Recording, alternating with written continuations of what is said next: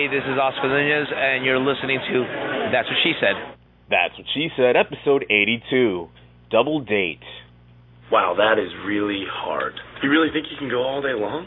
Well, you always left me satisfied and smiling, so... That's what she said! Suicide doors on my 57 Chevy, roll around town like a hero. I got you on my mind, just like all the time. Pedal down, nowhere to go.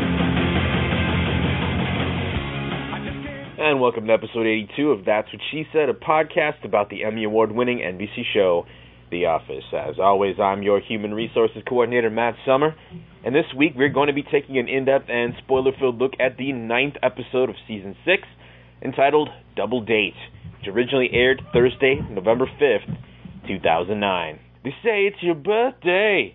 We're gonna have a good time. When Michael works his magic for Helene's birthday, skeptical Pam begins to see the light. But will Michael be down with robbing the grave once he finds out his girlfriend's true age? Meanwhile, Dwight steps up his plan to take down Jim, but Andy Bernard's frightening level of politeness seems like it might clear the deal. One thing's for sure. I'm getting concerned that you don't seem to understand what's going to happen. Do you?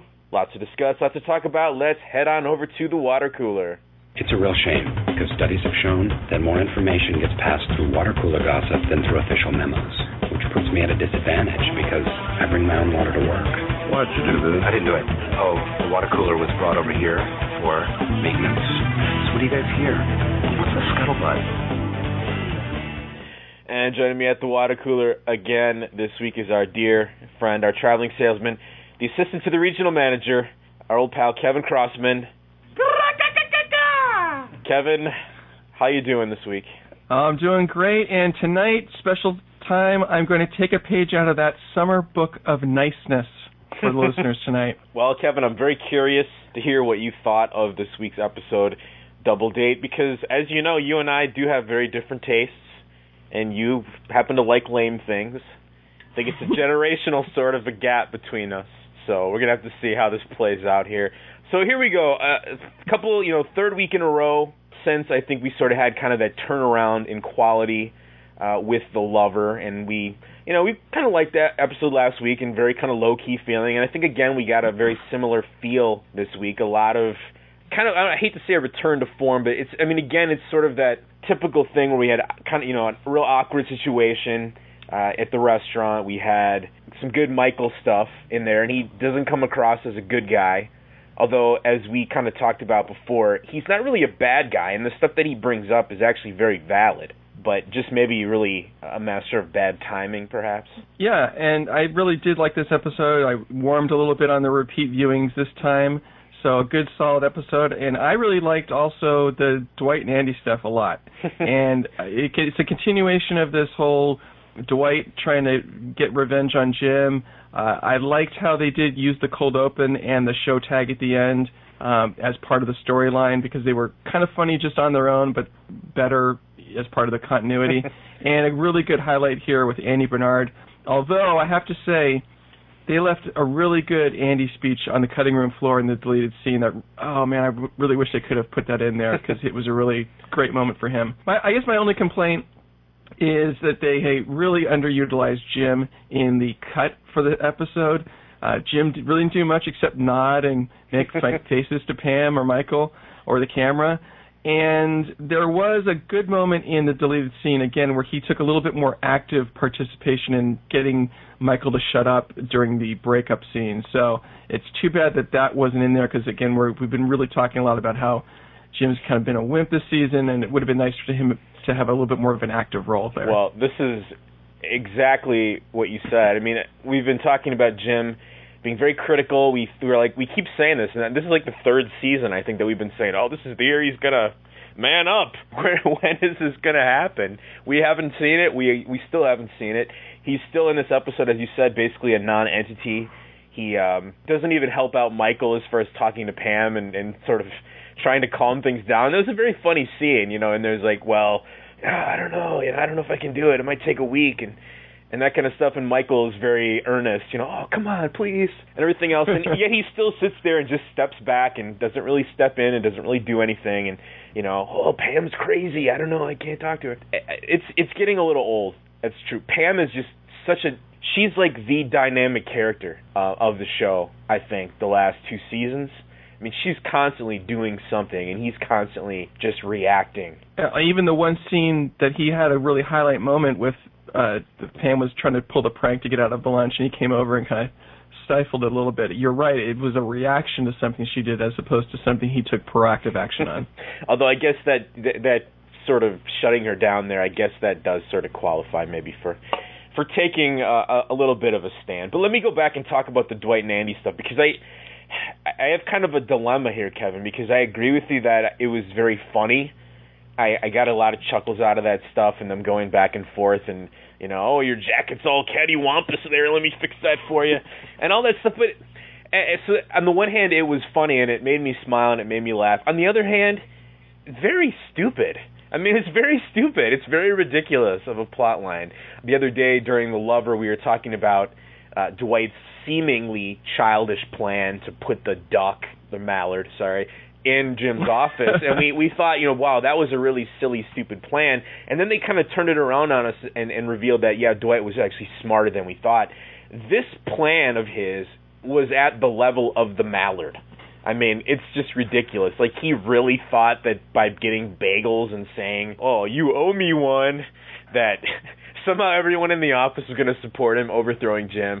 A pretty ridiculous plot, like I said. However, I won't argue with the results, so it was very funny. Anytime you get Ed Helms and Rainn Wilson in there kind of bouncing off each other, I think you're in for some quality television on The Office, so agree. Good stuff there. And the other highlight to me in this episode was, of course, the man we love to hate here on the podcast, Toby Flenderson. Just an incredibly funny scene. Oh, you think he's going to be a typical Toby, oh, Pam, you can't have a fight at work, but he just wanted to make sure it was off premises, and then he taught her how to throw a punch, and the shot's going back with Michael, and then, you think it's over, and she says, well, what, let me stand up and try that. It was so funny with that scene built up. I just thought that was a classic encounter. Well, you're right, and the one thing that's a little bit, I'm not sure if I want to say, it's kind of a theme, I guess, that we've seen before, because we've had a lot of episodes like this where people want to punch Michael. We, of course, have the classic, the fight. Because if you even remember in that episode Frame Toby from last year, they had Michael egging him on, saying, come on, do it. And then Ryan was in the background saying, yeah, come on, do it. Oh, you blew your chance. That was your one great chance. And so I guess here we maybe we'll give the writer some credit. Maybe a little bit of continuity there with Toby stepping in and finally getting a little bit of his revenge. And it's kind of a twofer because he also helps his obsessive crush Pam, and exactly. and gets revenge on Michael at the same time. So perfect little scene right there. Now, the one thing I want to talk about though, as far as why I think this episode kind of didn't work for me on Thursday, is that I wish they would have had a talking head, or I wish they would have put something in the episode, because I didn't buy that Pam suddenly liked Michael and the mother relationship.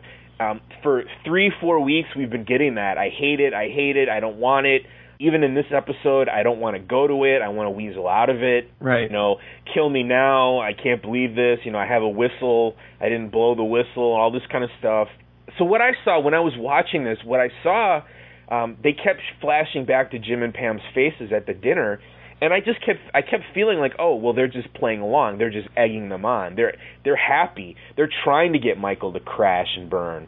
They wanted it, and so it was a weird shift. I didn't buy the shift because, I'm rewatching it and listening to the dialogue. You're supposed to get out of that yes, some shift has occurred where suddenly Pam and Jim, apparently both, are just rooting for this thing to work. And they're so sarcastic all the time that I can't even recognize when they're not being sarcastic, I guess, in here. Because even some of those lines, some of the things they say in relation to Michael's little scrapbook and stuff, like, oh, that's so wonderful, or Jim says, well, you really set the bar, Michael.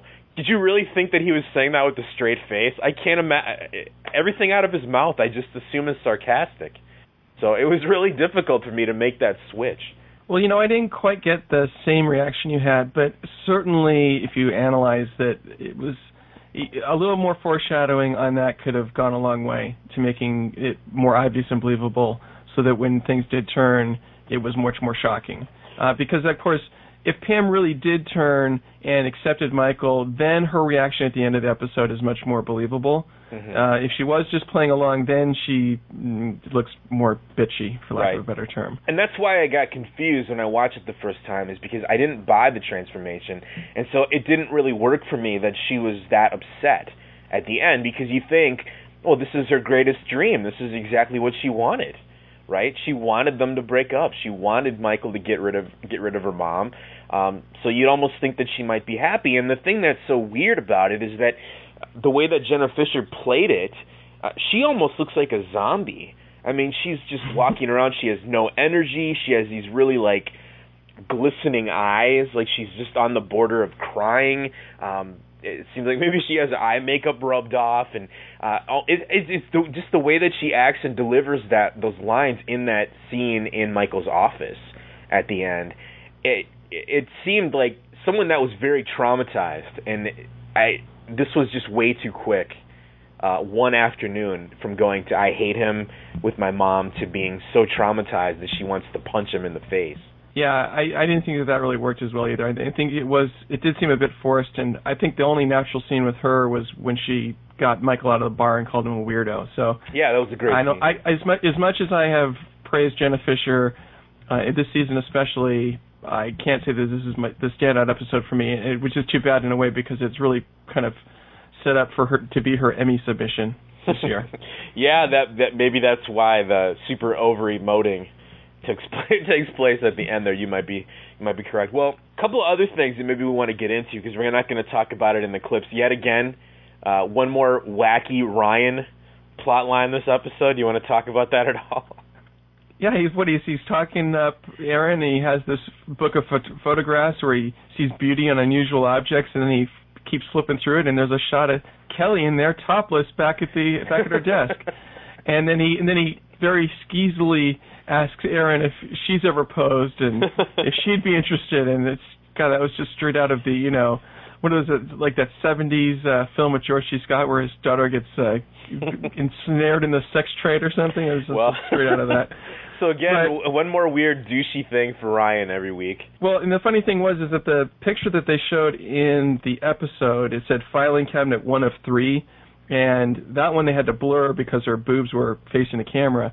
But then the shot that was on this faux website was from the side, so you didn't have to blur it. I know. That was kind of lame, actually. I went there to check it out, and it's not even the same shot. Well, the thing that's kind of, as you mentioned, there's a little blog page that he set up, supposedly. It's like 1,001 words, because picture is worth 1,000 words, but he wanted to go a little bit more beyond that, so a little bit deeper. And I think it's funny as far as this comment goes. The picture of Kelly is called Girl Working, and he has a little comment there. It says explicit, indecent, erotic, or commentary about the way in which women are treated in the workplace. Here's a woman hard at work, pulled herself up by the bootstraps despite her ethnic heritage, but all you see is that she's topless. It's sad, but the saddest part is that the woman was willing to pose for this photograph without a single question as to the artist's intent. What happened to integrity? So that is wonderful. Good old classic Kelly, flashing people in the back annex. Well, one more thing before we start. I do want to say that we kind of talked about this, that I've always been a big Michael fan, and while he has bad timing in this episode, a lot of the stuff that we say is very valid reasons for this, and I didn't really even think about this, and he mentions it in the deleted scenes, and I had to actually go check on IMDb to see when Steve Carell was born. So he says 46, so I don't know, Michael Scott, maybe he's 45 or something. Steve Carell is 47 himself, so about 10 years, I guess, difference in there. And I suppose Michael, it's always different for the man, but he's no spring chicken himself here. And even Holly, she's pushing 40, so I don't think that's not maybe a massive difference in ages between them. You're right. It is different for a man, though. It is not at all unreasonable to look at Michael as a character and say he still wants to have kids and not really bat an eye about, well, isn't he getting a little old? You don't even think about that. But obviously, if he wants to start a family, Helene is not the way for that to happen, and at least naturally, anyway. I suppose she's past that, and this woman has to be the most boring, dull 58-year-old I've ever seen in my life. Oh, I'm done with plane traveling. I'm not going anywhere for the rest of my life. I don't know. It was maybe a little over the top, a little unbelievable, but it helped to hit the point home. And actually, maybe if they would have sat down and discussed it, like rational human beings, maybe they could have come to some kind of compromise. You don't think about the fact that this woman is a soon-to-be grandma when you're waking up in bed with her and having aphrodisiac breakfasts and all kinds of things. But then when they start having a discussion with the in-laws about whether she wants to be called grandma or Mima or whatever, now the realization comes. And that was a really an effective scene because it played naturally with Jim and Pam there. And my only... As much as obviously Michael, was kind of an ass this episode, I don't know. I think we didn't see enough comments on the blog page about Helene's behavior here. As you mentioned, she really came off as the I don't want to do anything except have an orgasm kind of mode. And when your boyfriend says, I'd love to go to Italy, and you've gone before, but you say, I don't want to go on a plane ride anymore. Yeah. I'm done with that stuff. I mean, what the hell? What do you expect? It would have been nice if she had made some sort of apology or... I don't know, something that says, all right, hey, you know what, maybe I shouldn't have shut down any possible avenue for you to do anything but, come home at the end of the day and service me. Oh, man, now that's putting a weird picture in my head. Poor Michael and poor Helene, I guess. One thing that's kind of funny about that, though, is, we talked before, especially during the wedding episode, how we weren't really that thrilled with the actress taking over as Pam's mom because she seems so bitter and cranky and bitchy and everything in the wedding scene. I think that she really came off a lot nicer. Nicer, but not nice. See, that's the thing. I don't think that what she said was really mean or anything.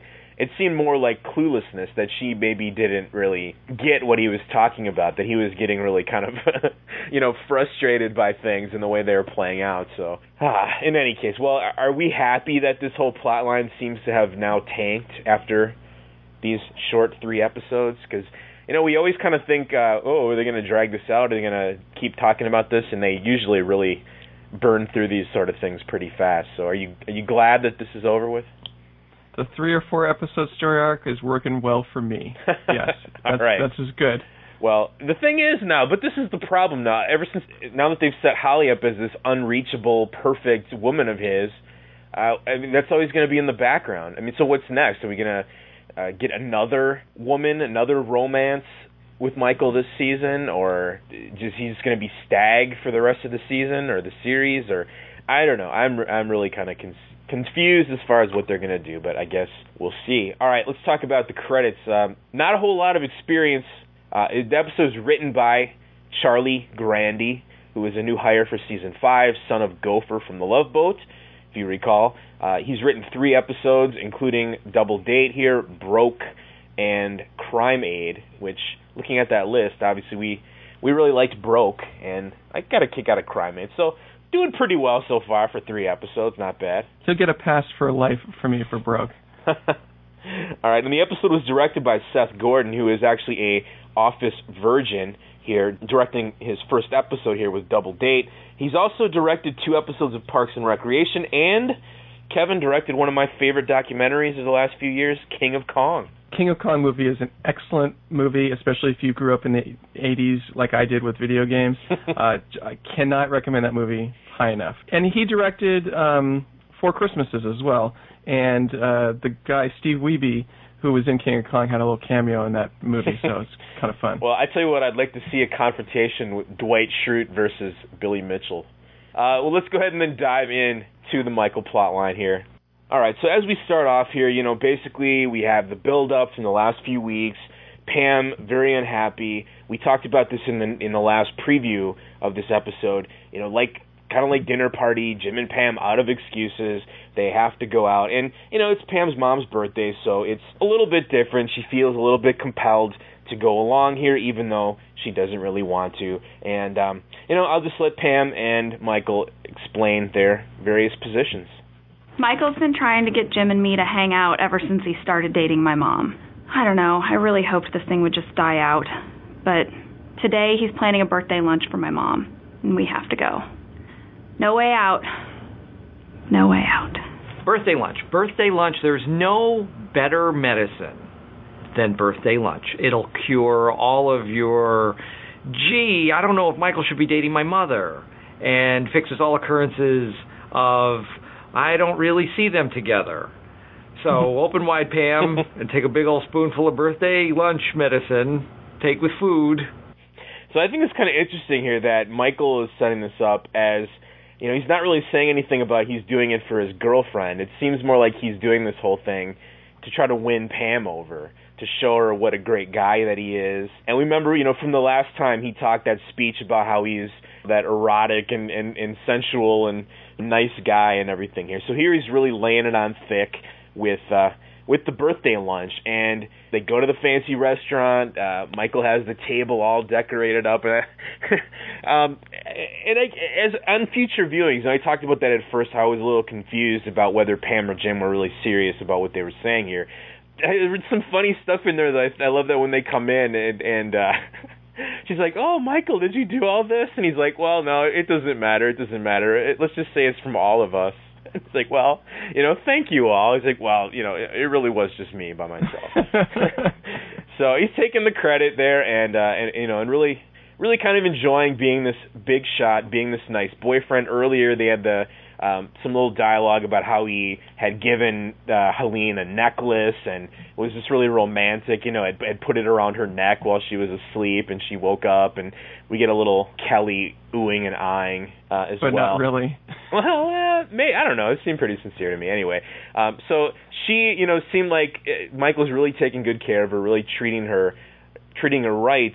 Of course, I guess you could sit there and think, well, everything's going so right, of course something has to go wrong, and what goes wrong is nothing other than a little birthday math. So, Mom, which birthday are we celebrating this year? Sticking with 49. 49 again? That's 9 years in a row. This is now our longest family tradition. That's funny. You're 54 years old. No, I'm 58. You're 58 years old? Uh-huh. Congratulations. Mom, have you decided what you want to be called? But I like Nana. But I also like the classic Grandma. Please be Definitely Grandma. I want you to be Grandma. Oh, Michael, what do you think? Grandma? That. Yay, Grandma. The only time you should care about a woman's age is if she is too young for you. And I am not robbing the cradle. If anything, I am robbing the grave. So it's a classic line, although I almost feel like I've heard that somewhere before. I'm not sure where, but still. Yeah. Classic line, and I like how the scene builds with that revelation. And I guess believable, Kevin, or not believable that you wouldn't know how old your girlfriend is? Well, if you've been only dating for a few weeks, I guess that's not completely unbelievable. Although, would have been nice if Michael had sort of done the math in his head a little bit. But again, even when he had to put out a paper, it didn't quite work out. So maybe he thought she was a lot younger. Yeah. She's only 48. She's only a couple years older than me, even though Pam is only 10 years younger than me. Okay.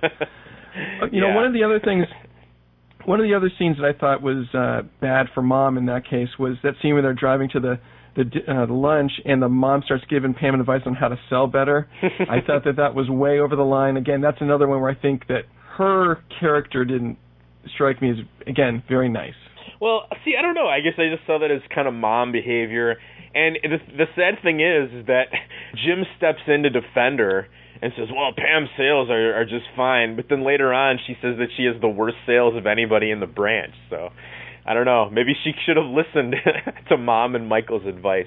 You're right, though. That was a funny little bit there. I liked how they played that out, where Michael then says, no, let's not talk about business. This is a family lunch. And then you can see both Jim and Pam, put their heads down at the same time. So, even worse, perhaps, of a switch. Yeah, exactly. All right, so there we go. Michael has kind of a slow build where he slowly, starts to realize this. He's 58. As you said, all this talk about Grandma or Nana. he's not ready for that. And I guess you could argue, well, he's pretty happy and he seems pretty content in the relationship. So, is he stupid? Is he blowing things? Well, he slowly just starts to make his mind up that he's really making a mistake. And he kind of throws out those little things in the conversation like, oh, what do you think about running a triathlon? I really want to do that someday. She's, no, I don't want to do that. I have no interest. And maybe when I was younger, and, no, I would never want to go snowboarding or bungee jumping or any of that stuff. And like you talked about before, no, I don't want to go to Italy anymore. I've never met a retired person that doesn't want to travel to Europe, so I don't know what's up with that. Exactly. But anyway, we've already hashed that to death. So there you go. I mean, he's very upset and getting nothing but really bad news here. And so when he busts out, he's got this really super fabulous present that he put together. He does the very best he can to just totally undersell it and downplay it. What about your gift, Michael? Oh, no. It's stupid. You'd hate it. I hate it. I'm sure I won't. Yes, you will. Gimme a scrapbook of our first memories by Michael Scary Scott for my girlfriend Helene on your birthday. That's just an arbitrary title. Okay, here's a penny. What's that from? Penny for your thoughts. It was from the wishing well at the mall. You threw it in. I went back later, weighed it in, and I found it. That's amazing. It's not amazing at all. It's sort of weird that I went and did that. And now your wish won't come true, so that blows. It's really nice, Michael. Wow. I think it sucks. I think it's wonderful, absolutely wonderful. Well, that's because you and I have very different tastes, and you like lame things. It's a generational sort of gap between us. Gosh, crap. Home run, Michael. You set the bar so high. That was a bunt. So everything, he just totally downplays everything. I cut it out of the clip, but it's wrapped in this fancy wrapping paper that says love in a bunch of different languages, and no, it doesn't mean anything. I didn't put any thought into it. It might as well have been toilet paper. Everything that he says, just totally downplaying. And there's like a little poem that's in there. He's like, no, I plagiarized that poem. And just everything to make it seem like he's a really bad, kind of creepy guy, and it's a bad gift. And I love that line of dialogue there about how, and plus now your wish won't come true, so that kind of blows. Yeah, it was a good scene. I built well, and I really did like that last line. It's a bunt. Just the way he delivered it. Very good job. Yeah. So, when I listen to that right there, you can obviously hear Pam saying, oh, that's amazing, and in Jim's line and stuff there. Maybe I'm just so accustomed to them being always so sarcastic, but it took me a while to actually buy into that, I think. But let's just go on and accept what we have. Now, here's the thing. I love this part here, and I guess if you want to say that Michael was a dick, this is probably the biggest dick move that he does. He has that line, I don't know, after he gives that out, you mentioned he goes to the bar and then he comes back and it's time for cake, and he has that line about, I want you to enjoy your piece of cake because I have some horrible news. And I don't want to ruin your cake. So enjoy that. And then he busts out the line, well, we can't date anymore. And then he blames it. He lays it on Pam's feet and says, it's not fair to Pam. She's not happy. I can't do it. And then Pam says, no, I'm happy. I don't care anymore. And he's like, wow, you've really grown as a person. Well, he says, oh, thank you, Pam. Yeah. Like, he was just so happy. He has his head in his hands. And does blaming this on Pam, is that Michael's big dick move here? No. I mean, breaking up in general is the dick move. Even if you, come on. Even if you realize it's not going to happen, you don't want to, give her a little birthday gift after dinner, maybe? Well, come on. He gave her the cake. He had her eat the cake. He didn't want to ruin the cake. A different kind of birthday gift. Let's not go there. I don't want to talk about that deleted scene. I don't want. I don't want to talk about that. Well, apparently Michael, that morning when they had the fish sandwiches, it didn't work because she said she hasn't had an orgasm for years. So, right. Michael didn't get the job done, unfortunately. No. Well, let's go ahead and move on to the next clip. So after he tries to blame it on Pam, and Pam says, no, I want you to go together.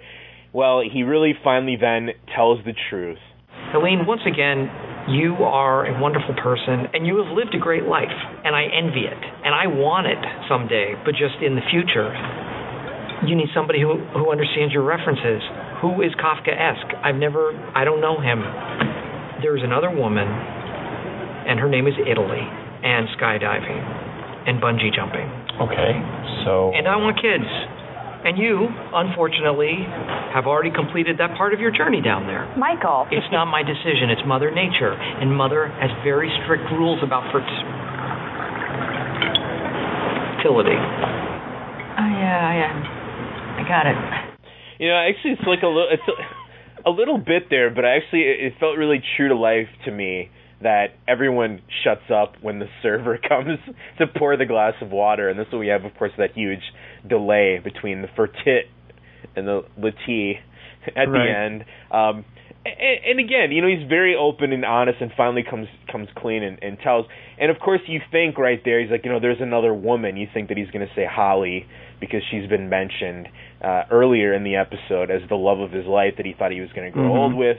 But all the things that he wants, and she can't get that because her journey is done down there with that stuff.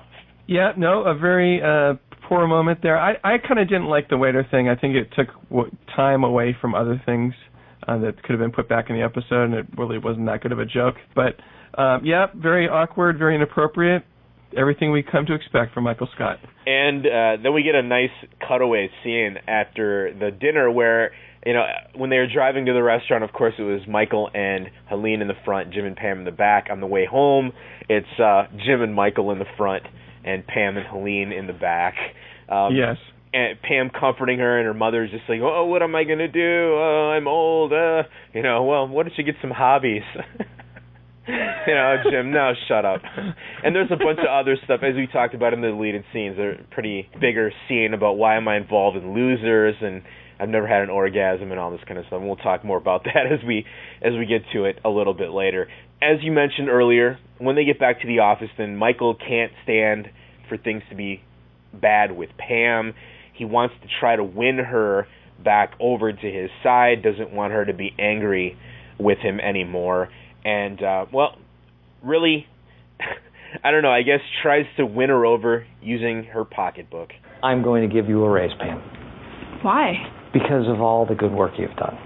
I have the lowest sales record of anyone here. No, it's not about numbers, Pam. It's about attitude. I have the worst attitude of any person here. Do you want the raise or what? Yeah, I'll take it. Okay, hey, Pam, with this raise there are strings attached. And the string is attached from my heart to your mean attitude. You're bribing me. No, I am not, unless you want me to. Do you want me to? Because I will. I will bribe you. Oh, come on, what do you want? What do you want? Do you want $1 million? Do you want to hit me? You want me to get down on one knee and beg you? I want to hit you. What? I want to hit you. I'll do that. Okay, what? Are you kidding? No, are you kidding? No, I don't think I can hit you in the office. Okay. So we'll do it after work. In the parking lot. In front of everyone. I'm going to hit you as hard as I can. That's kind of what I was talking about. It felt like her emotional reaction to the situation was a little unwarranted based on what we'd seen earlier, but it is what it is, and we almost then get a sort of a split down the middle of this. Almost feels like a different episode because it's like 3 o'clock high. At the end of the day, I'm gonna punch you, and it's looming over Michael's head the whole time. Yeah, although he doesn't seem particularly worried about it even in that scene, so Michael doesn't really often see the downstream ramifications of his actions, and I think this was an example, and so we'll get the next scene here with Ryan and Kelly more about that. But it was interesting, Pam's reaction. You know, the I have the worst attitude thing was good. We've heard a lot of people complaining about her this season, and so it was nice to sort of acknowledge that in a way. But she played it very neutral, and like you were saying, it was hard to get a read on what kind of exactly was going on in her head, because you're right, shouldn't she be happy that they've broken up? Yeah, you could think Michael's a jerk, but hey, let's look on the bright side. He's not porking my mom anymore. Yeah, maybe with an additional talking head squeezed in there of her saying, like you just mentioned, something along those lines, that I wasn't happy about this. I'm kind of happy they're broken up, but my mom's really hurt, so I don't know what to feel.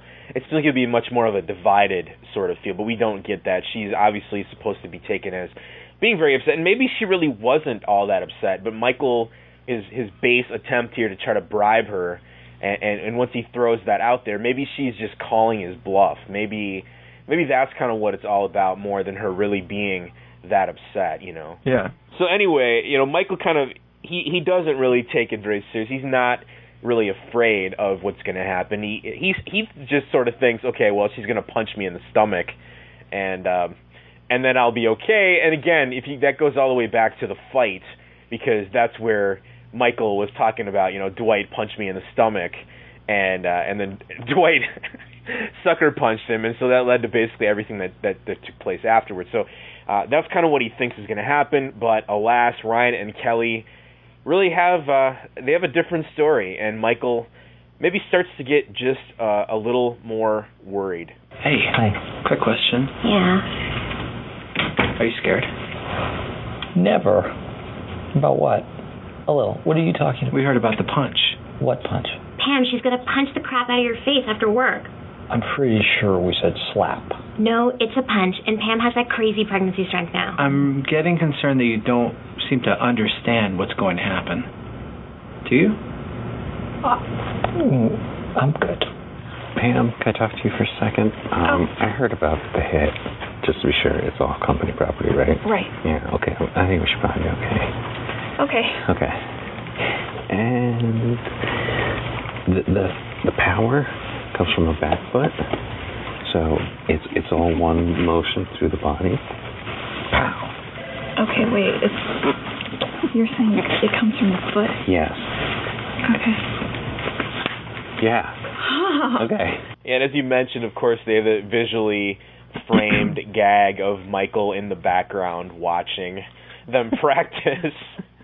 So yeah, I guess the thing is that they could have played this where Michael keeps getting more and more scared or more and more freaked out as the episode builds, but he doesn't really play that way. He's kind of concerned, but he's not really hiding or he's not running away. He comes down there to face it, and maybe he feels like, oh, she's really not going to go through it, that I can weasel my way out of it. He throws out there his apology, I think, as like a deflector shield, hoping that that's going to be enough to protect him from what's coming next. But, again, some funny stuff in there. I love that line at the beginning where they say, "Are you scared?" And his first reaction, he says, "Never." And then he says, "Well," and then he says, "Yes." And then he says, "What are we talking about again?" Right. So, that's Michael in a nutshell. He's always kind of scared all the time, but he doesn't really know why. This was another really good use of Ryan, I think, especially teamed up there with Kelly. It's almost a scene you might have imagined maybe a season and a half ago, Daryl taking. But he hasn't really been on the show much this past season, and wouldn't have anybody to kind of team up with in this tag team conversation.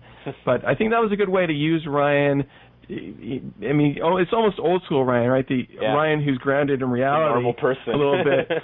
But anyway, it was good. And then, obviously that Toby scene was just comedy gold. All right, fantastic. Well, that just leaves basically, like we said, the showdown. And, there's some business. Everybody, of course, is out in the parking lot. Everybody wants to see Michael get punched. We have some weird business there with Meredith talking about how he's not in the bathroom, but the seat is warm. Right. So maybe we just missed him. I don't know. And some more comedy stuff there between Oscar and Kevin, with Kevin saying, "Oh, my money's on Pam." And Oscar trying to explain to him how it's actually, it's not a fight. So it could not come out any other way. And Kevin being, why can't you just support me for once? We're building on that. This whole season, we're getting that sort of married couple kind of bickering vibe going back and forth between the two of them. So I'm still enjoying that. Yeah, good stuff. All right, so here we go. The fight is on. Pam is there. Michael steps up to take his punishment. You ready? Yes. You have to keep your hands down. I know. Oh, God! Michael, you have to keep your hands down. What? Put your hands in your pockets. Okay. Pam. I'm really sorry. I'm sorry. What are you sorry for? So many things. I don't know. It's hard to choose. How about for dating my mom? Maybe that's... And dumping her on her birthday? Yes. Okay, just don't ever date a member of my family again. Okay, I promise. For the record, your mom came on to me. Holy crap. Are you okay? No. You're okay. Feel better? No, you were right. Wait, why are you limping? I don't know. Let's get some raw meat on that face. I've got a chicken in the freezer upstairs. I don't know. I mean, a lot of stuff in there. Michael could have maybe redeemed himself a little bit more if he would have actually known what to apologize for, rather than just not really knowing, acting like he doesn't know why he should be sorry, but just knowing that apologizing might deflect the blow from his face. And you know, I like this stuff in there. You know, as we talked about already, he kind of opens his mouth and then gets slapped and is, you know, are you okay? And then you think that maybe, I thought that maybe the way he was doing it, that he would have just kind of said, yeah, I'm okay. You know, okay, it's good. But no, you're okay. And then stuff, why are you limping? The stuff, the reaction from Phyllis was pretty funny too, very typical from her. Although, yeah, I'm a little disappointed with the writers. A chicken? Come on. Shouldn't Dwight have something a little bit more exotic in the freezer than a chicken? Well, I suppose. I guess maybe the joke was that you don't really want to have raw chicken being pushed on your skin, so I don't know. That's true. But you think Dwight might know that as the safety monitor, but alas. Well, all that remains then... Well, hang on, Matt. Matt, we need to get our hankies out for this next clip.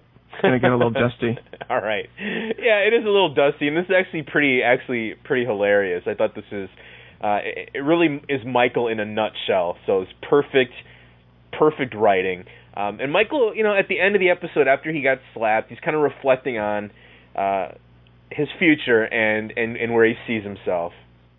As I watched Pam's big, strong hand coming toward my face, I saw my entire life flash before my eyes.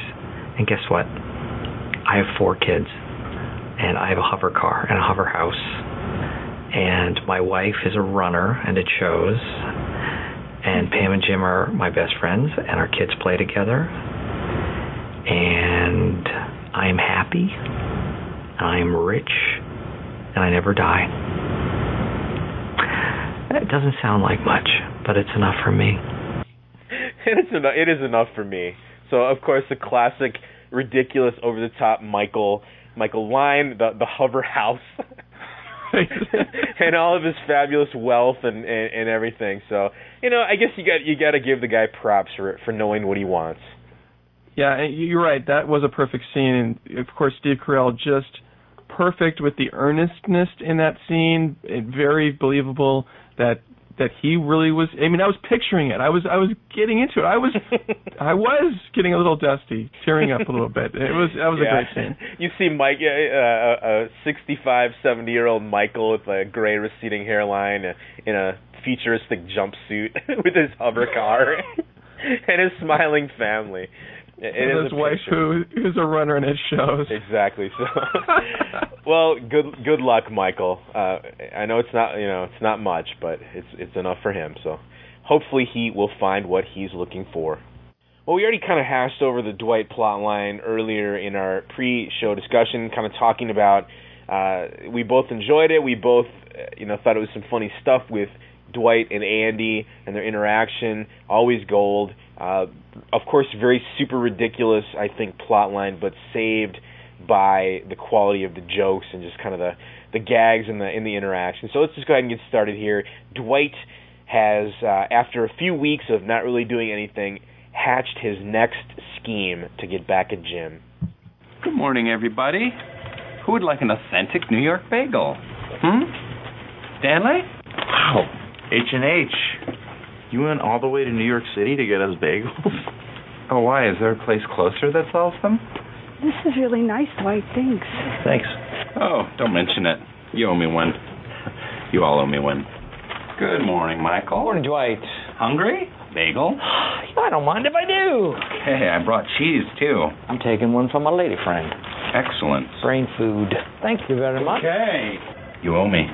Can't a guy just buy some bagels for his friends so they'll owe him a favor which he can use to get someone fired who stole a co-manager position from him anymore? Jeez. When did everyone get so cynical?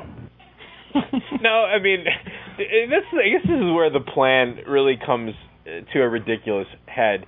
I mean, does he really think that getting someone a bagel is going to have them fire Jim?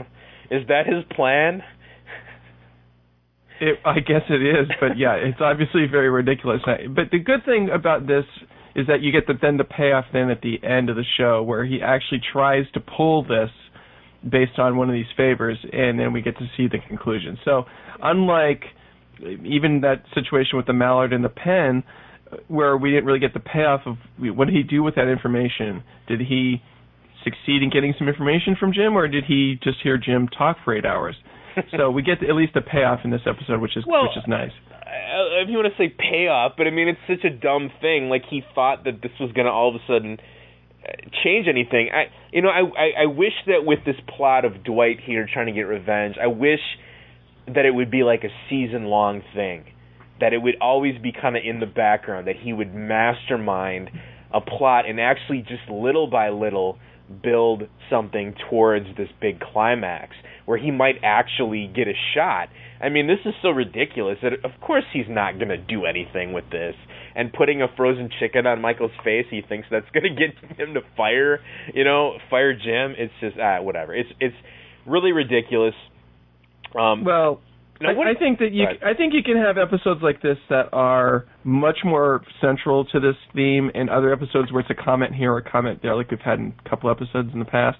Yeah. So I think it can go that way. Who knows what can happen? There's still plenty of episodes left in the season. Yeah, that's true. I guess I don't want to see them keep doing these every other week. Like, this week I'm, going to try to take a picture of Jim in a compromising position, and then the next week, this week I'm going to put a tracker in Jim's. I mean, I don't know. I don't want it to be an episodic little thing. I'd like to see it be, a mastermind kind of Dwight scheme come together. But whatever. I guess we'll see what happens. So, I mean, there we go. I mean, is it just me? I brought cheese for the bagels. He has like a baggie full of shredded cheese. Is that a Strand thing? I don't know. Yeah, wrong kind of cheese. Well, it was just so funny too. Michael calls that brain food, and of course, bagels are like the worst thing for your brain. But since when does Dwight do something nice for everybody, and they don't immediately become very suspicious? Exactly. Right. There's another flaw in the plan that no one would possibly believe this. So, well, whatever, so, hey, nice. And, of course, I thought that was bizarre, his little thing about how, well, Stanley, I got the pumpernickel bagel for you because you're black, and so I got you the black bagel. I mean, is that the joke that they were trying to make there? If that was the joke, it went over my head. Well, you'd think, okay, well, does Stanley like pumpernickel? But the way he looked and did the little frown, that was what I thought. Oh, I thought he was happy, like, oh my God, he got me pumpernickel. No, but I don't know. That's what I thought it was kind of a lame race gag, but I might be mistaken. All right, so let's move on now. Dwight gives the bagels, and then this is where we get into kind of this war here between Andy and Dwight. Andy will not be out-polited. Oh, Dwight, I have a little surprise for you. Let me guess. You ate the bagel I gave you and loved it. Yes! And I wanted to return the favor. I was polishing my loafers and I happened to look over and noticed that your briefcase was a little worse for the wear.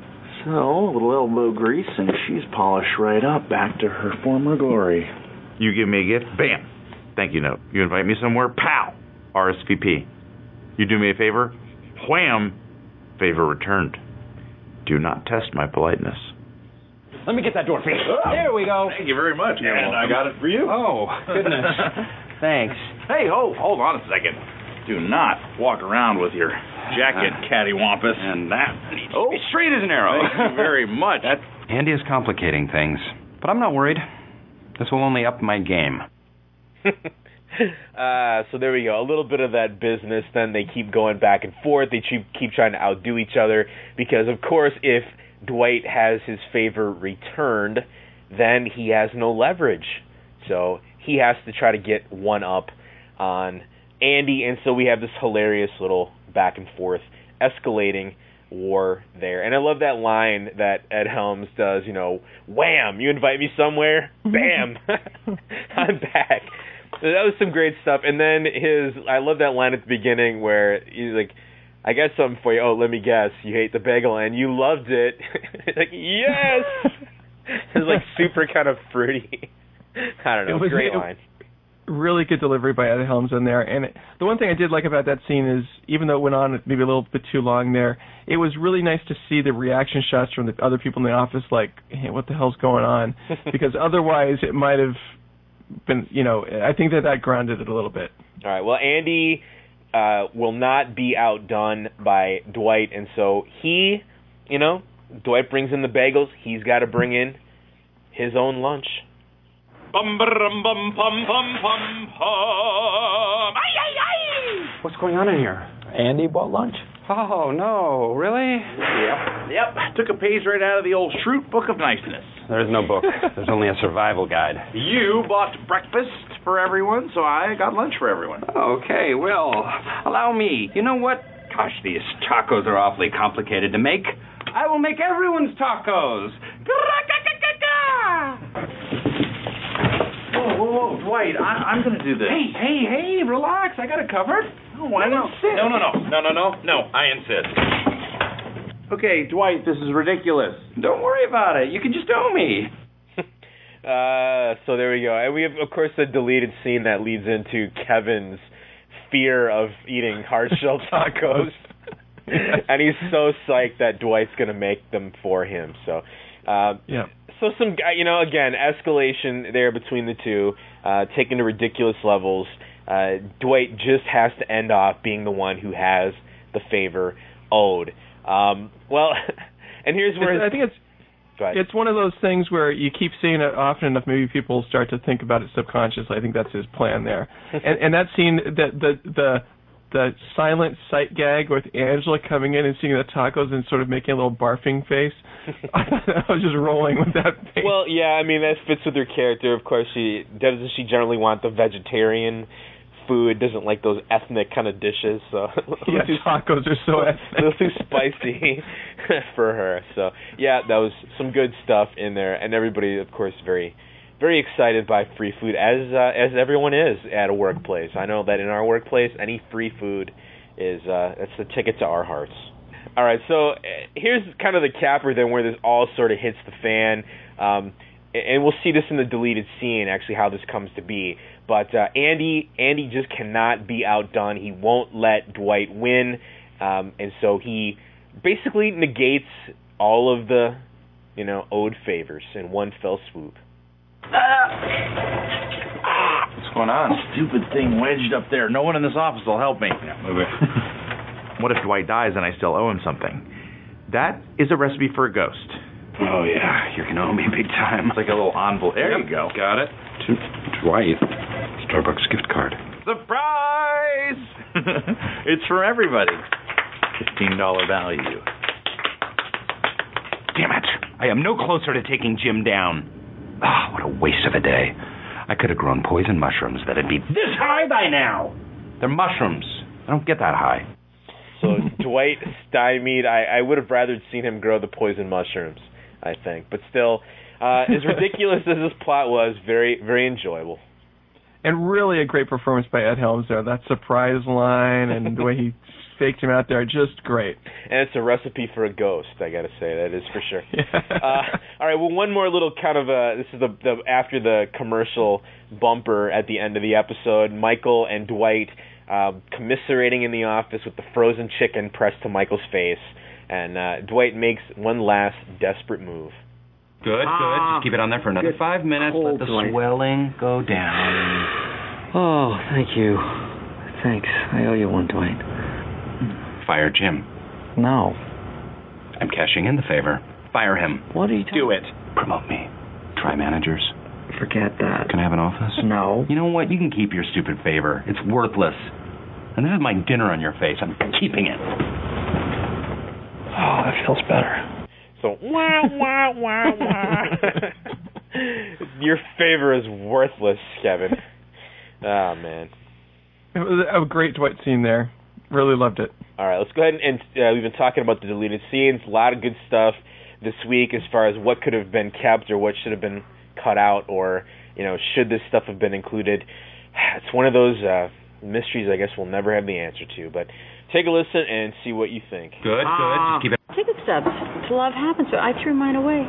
Yeah, I threw mine away too. I went back yesterday and Dwight and I saw it, and I made him give me his ticket stub. You did all that just to get the ticket stub? No, I wanted to see it again. Dwight's my friend. He wanted to see it, so. Sure. Being with Helene is great, but in a way it would mean sort of closing the book on a big, big chapter of my life, specifically the chapter titled Age 46 to 58. It's like, you don't buy a Mad Libs book with everything already written in it. You are going to find somebody so quickly with your killer bod and your wisdom. God! Ow! Somebody kicked. Did you guys get kicked? Nope. I kicked you. Stop. What is it about me that makes me choose these loser guys? I don't know if I'd say loser. I'm totally changed station. Do you know how long it's been since I've had an orgasm?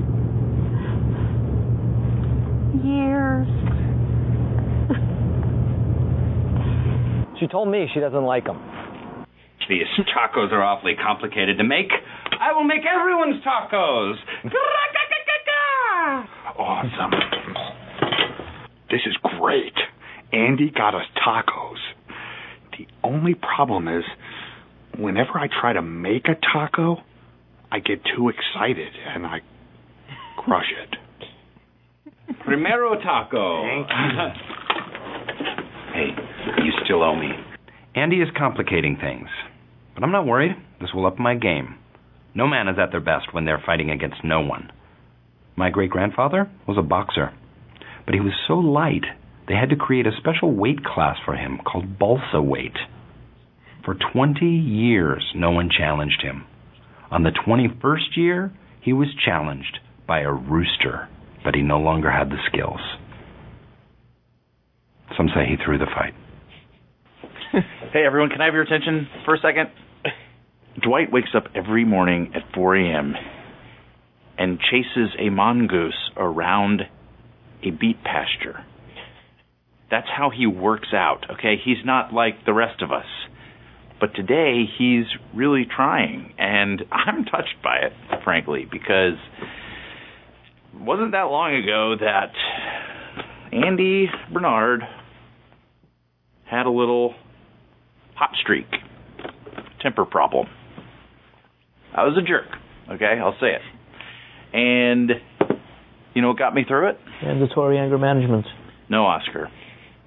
It was the kindness and gentle words of my anger management sponsor. Splitting hairs, Andy. You're splitting hairs, Oscar.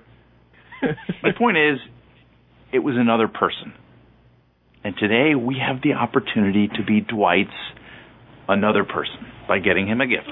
Well, why does Dwight get a gift? We all do nice things. I mean, I bring in muffins at least once a week. Those are leftover book group muffins. I could have thrown them away. Yeah, you should throw them away because they're disgusting. Dwight is coming back. Just give me money. So there'll be a lot of good stuff in there, of course. The stuff you just said at the end with Andy's big speech, and all the references, and you should throw them away. They're disgusting. I love that line that Michael says though earlier in that first clip about the Mad Libs. You don't buy a book of Mad Libs with the words already filled in. Yep, good stuff. I didn't even mention earlier, but did you notice in the taco scene that Andy had written on the whiteboard Bienvenido with an EAT underlined? just funny, just great Andy episode. All right, well, but it's a crime that speech wasn't in the episode. Yeah, I suppose. I'm not sure really. Like it was. Again, they keep kind of overwriting these episodes, and they've always done that. There's always been a lot of deleted scenes. Unfortunately, both plots are pretty they could have been stronger, I guess. So, where are you going to cut it from? I don't know, but still good stuff. Any messages? Yeah, just a fax. Oh, damn it, this is from corporate. How many times have I told you that there's a special filing cabinet for things from corporate? It's called the waste paper basket. Did we get a fax this morning? Yeah, the one. Why didn't I get it? You put it in the garbage can that was a special filing cabinet. Yeah, that was a joke. All right, well, before we get into the news, stop and have a little word from one of our sponsors here this week. Remember, you can always help the show in several different ways. You can go to the TWSS Podcast website, click on the Amazon Associates link. Anything that you buy, anything that you get through that link will kick back a little percentage to the show. We're getting to that holiday time, so if you're going to do a lot of your holiday shopping online through Amazon, why not think of your old buddies over here at That's What She Said? It definitely will help and add up. So anything at all. Our other main sponsor right now is, of course, Netflix. We've been talking about them before. You can sign up right now for a free 2-week trial at netflix.com/TWSS. Plans start at $4.99 a month. Over 100,000 titles to choose from, including classics to new releases to TV series. You can keep each movie as long as you want. No late fees ever. Free shipping both ways. Free delivery in about 1 business day. And you, of course, can cancel at any time. And if you cancel at any time during those 14 days, you will not be charged. And it will also give us a little referral fee. So, again, I know a lot of people are already signed up, and people, at this point in the game, who isn't signed up for Netflix? I don't know. There's got to be some nice people out there. I know. As a bonus, of course, the other thing is that you can get movies and TV shows through the Instant Watch feature, streamed to your laptop or your Xbox 360. And I have some good news.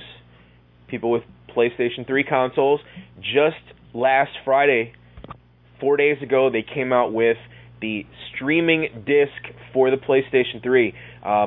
If you are a subscriber of Netflix, you can go and request that disc, and they will mail it out to you absolutely free.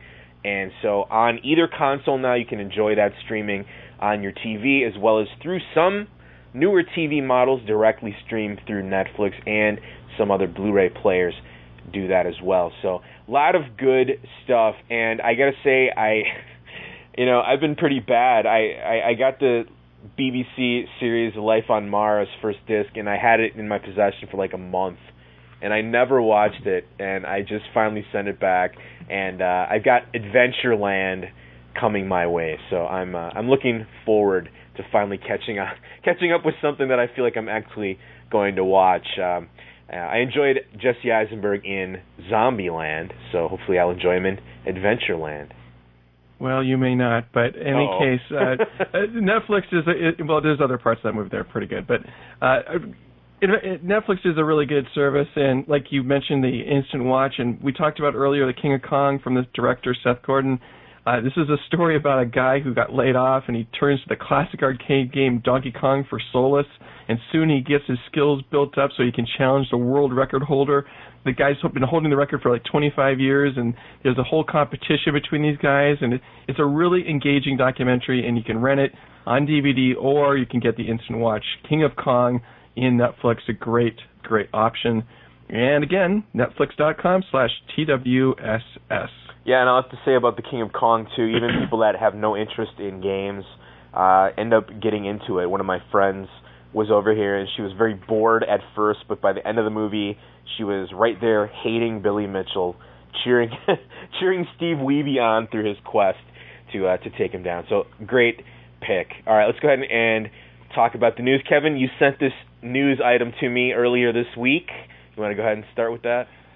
Well, Matt, we're a little late starting the show this week because you had to rearrange your schedule to make sure you got report cards out on time. You're always thinking about the kids, and as we know, the office is always thinking about the kids as well. We had that very important and relevant social suicide PSA. discussion last week.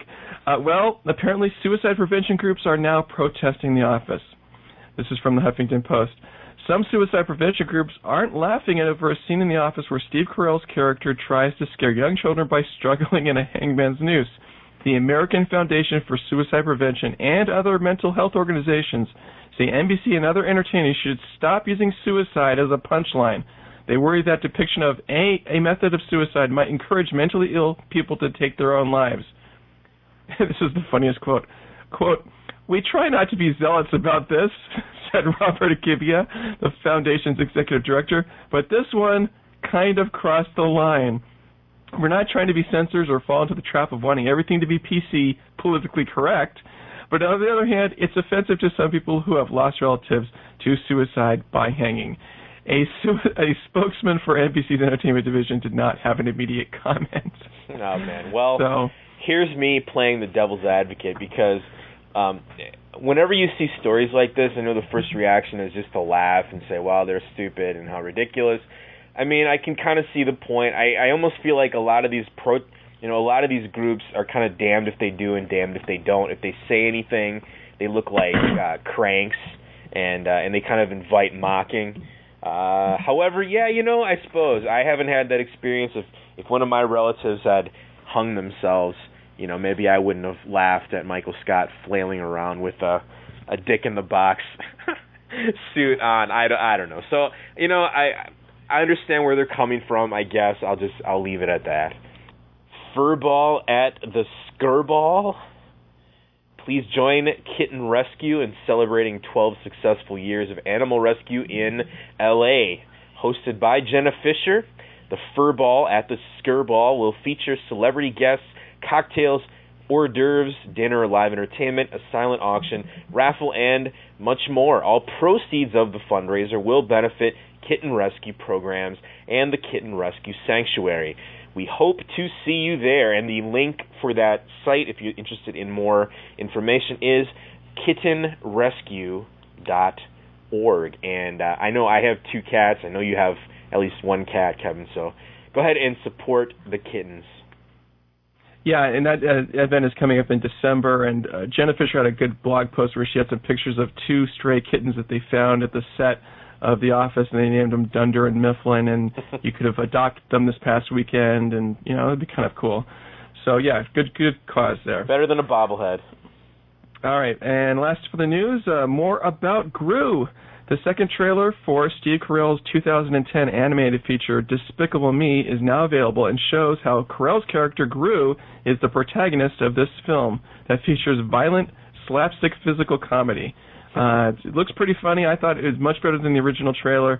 You can see more at thefratpack.com. Well, the original trailer basically just showed a bunch of monuments getting stolen or something, didn't it? Or right. Rubber being replaced by rubber fakes or something like that. I mean, what is the deal? What does this trailer give more information? Yeah, he's the world's greatest supervillain, and then he's trying to break in someplace, and he can't. He keeps getting, punched and laser beams and all these things, and it turns out he's the world's number 2 supervillain because now here's the new number 1 supervillain, and so it's sort of a Pink Panther-esque type of trailer where he keeps trying to break into this thing and all these bad things happening to him, and very cartoonish. He gets blown up and all that kind of stuff. So it looked pretty funny, and it looks like his character is kind of the protagonist here. All right. Well, we'll check that out. When is that supposed to drop? July 2010. All right. Can't get enough of our brilliant insights? Well, you can follow Kevin and me on Twitter. All the kids are doing it these days. Twitter.com/SummerMatt and Twitter.com/Kevin Crossman. Those are our personal accounts. If you would like to follow just the That's What She Said feed, you can sign up at Twitter.com/TWSS podcast, and you can find out when we're recording, when the episodes are being posted, little news and other items of information that Kevin deems appropriate to share with the masses. So go ahead and check that out. Now, if you'd like to follow all the other Office people on Twitter, easiest thing to do is hit NBC.com/TheOffice, and they have a kind of aggregate feed right there on the front page. All right, let's talk about the next new episode coming on November 12th, Murder. Michael's world is rocked by troubling rumors about Dunder Mifflin. He forces the office into a day of strange diversions, upsetting Jim and leading others to wonder if Michael has gone insane. Meanwhile, Andy finds that his chief obstacle in courting Erin is his own awkwardness. So I have to admit that plot description, it just totally baffles me. I have no idea what that could possibly mean. So very curious to find out. It looks like a different kind of episode. It's not a rehash, probably, which is good. There are certain things a boss does not share with his employees. His salary, his bed, and I am not going to tell them that I'll be reading their emails. I gotta erase a lot of stuff. Just so you know, if you have any sensitive emails, they need to be deleted immediately. I know. A lot of stuff. All right, a few comments on episode 81 of That's What She Said that covered the episode Koi Pond. Diane wrote, another great podcast. I was laughing along with you with the Do Not Mock list. Halloween was on a Saturday this year, which could explain an elaborate party and more elaborate costumes. Have you noticed how happy and giggly Stanley is these last few episodes? Love to hear your feedback on that one. What do you think, Kevin? Stanley, a happier, perkier guy? Well, I think he's getting some from Cynthia, so yeah, that probably would explain it. Good point. All right, Brian G. wrote, I was hoping you guys would touch on something that really made me mad during this episode. Apparently, the other company calls demanding $300 from Michael for killing one of the fish. No. If somebody falls into a pond in your company's lobby, you better be happy that they don't decide to sue you. You especially don't call demanding money for the fish. But Kevin, then we'd never have the plot point revealed to the rest of the office, so... Oh, of course. That's right. You can't sue when the plot point is in question. Exactly. So, yeah, it's one of those things we talked about being zen with the plots. All right, well... Especially appropriate for the koi pond, right? Exactly. Let's get some feedback then on the Double Date episode. Kate wrote in, if the chat room was any indication, I'm definitely going to be in the minority. Decent episode with some good laughs, but I'm actually pretty disappointed after seeing Pam hit Michael. I understand why Pam would be upset about the situation, but was hitting Michael really necessary? What does this say about her character? I don't mean to sound like a public service announcement about violence, but after all the crazy things Michael has done, was his comment about Helene hitting on him first really that offensive? I understand that it may have been the straw that broke the camel's back, but still totally unnecessary. So I guess there we go. The opinion we've been talking about Pam being likable or unlikable this season. I don't know. Is that another mark in the unlikable category for her to slap Michael's face? No, I think it's a likable thing, actually. I think that she tried not to punch him, and he stuck his, big fat mouth and opened it, and, that's his own damn fault.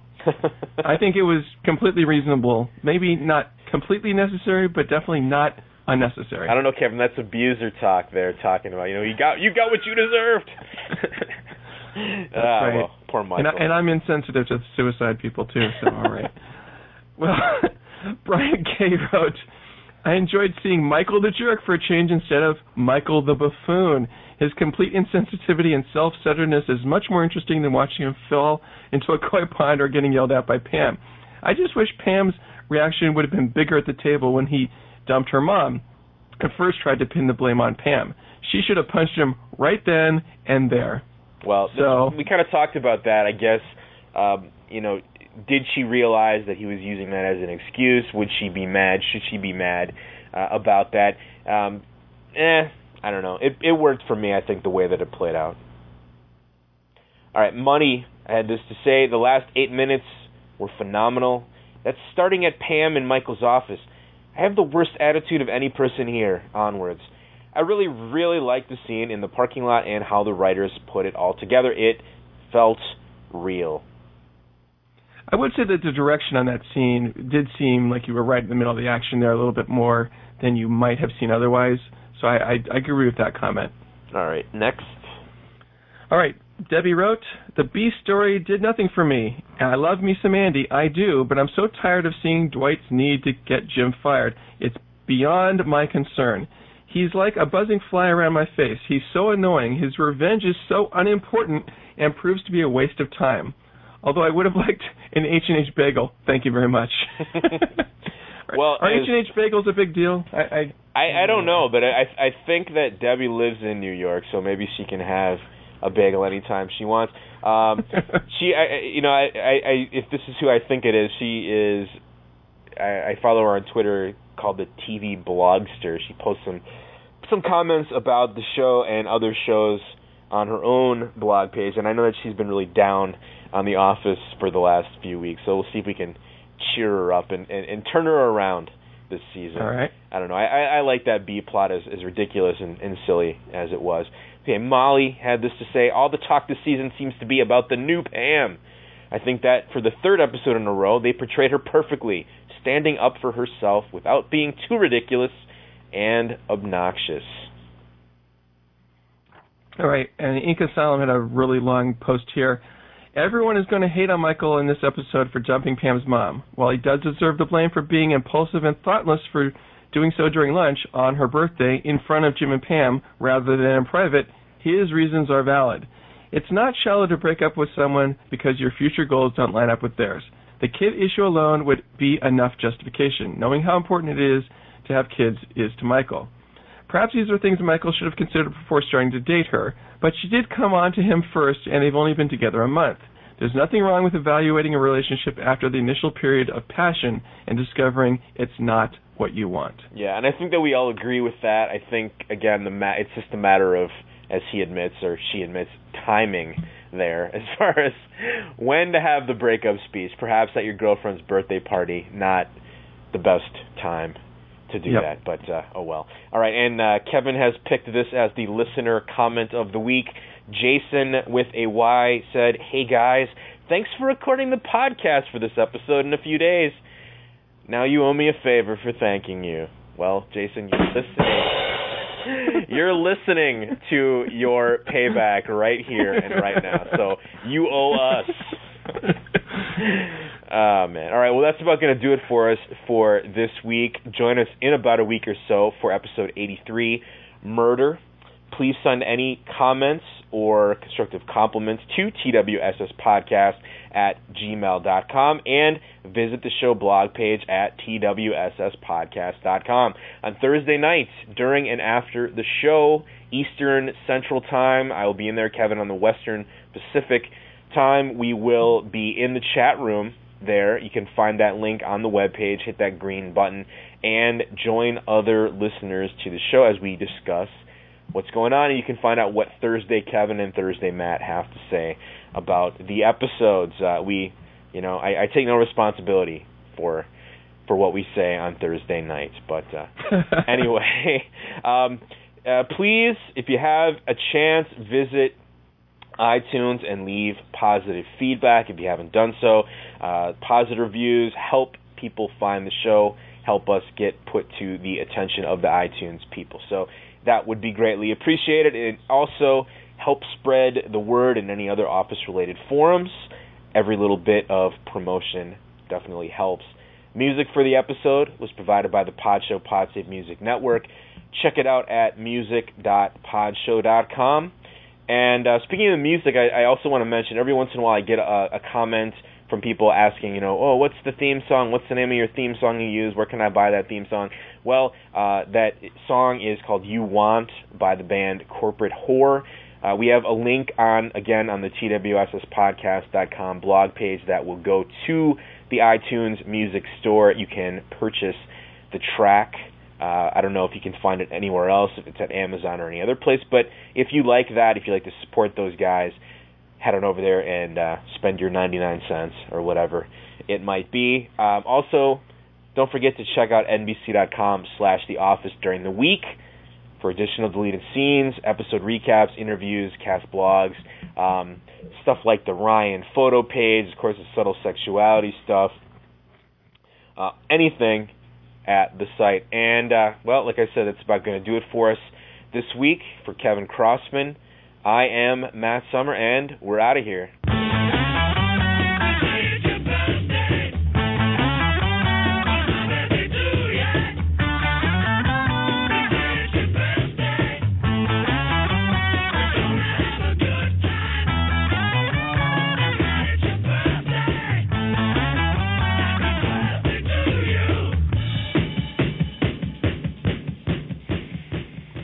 Oh man, I really hope that doesn't get us into trouble. Those Apple Corps guys are pretty litigious bastards.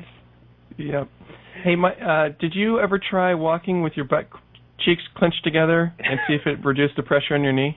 Did you try that? I actually didn't. No, I didn't try it yet. How about yourself? You might try it. All right, well, you can use that. Feel free. If it works out for you, you owe me one. All right, well, feel free to use that one.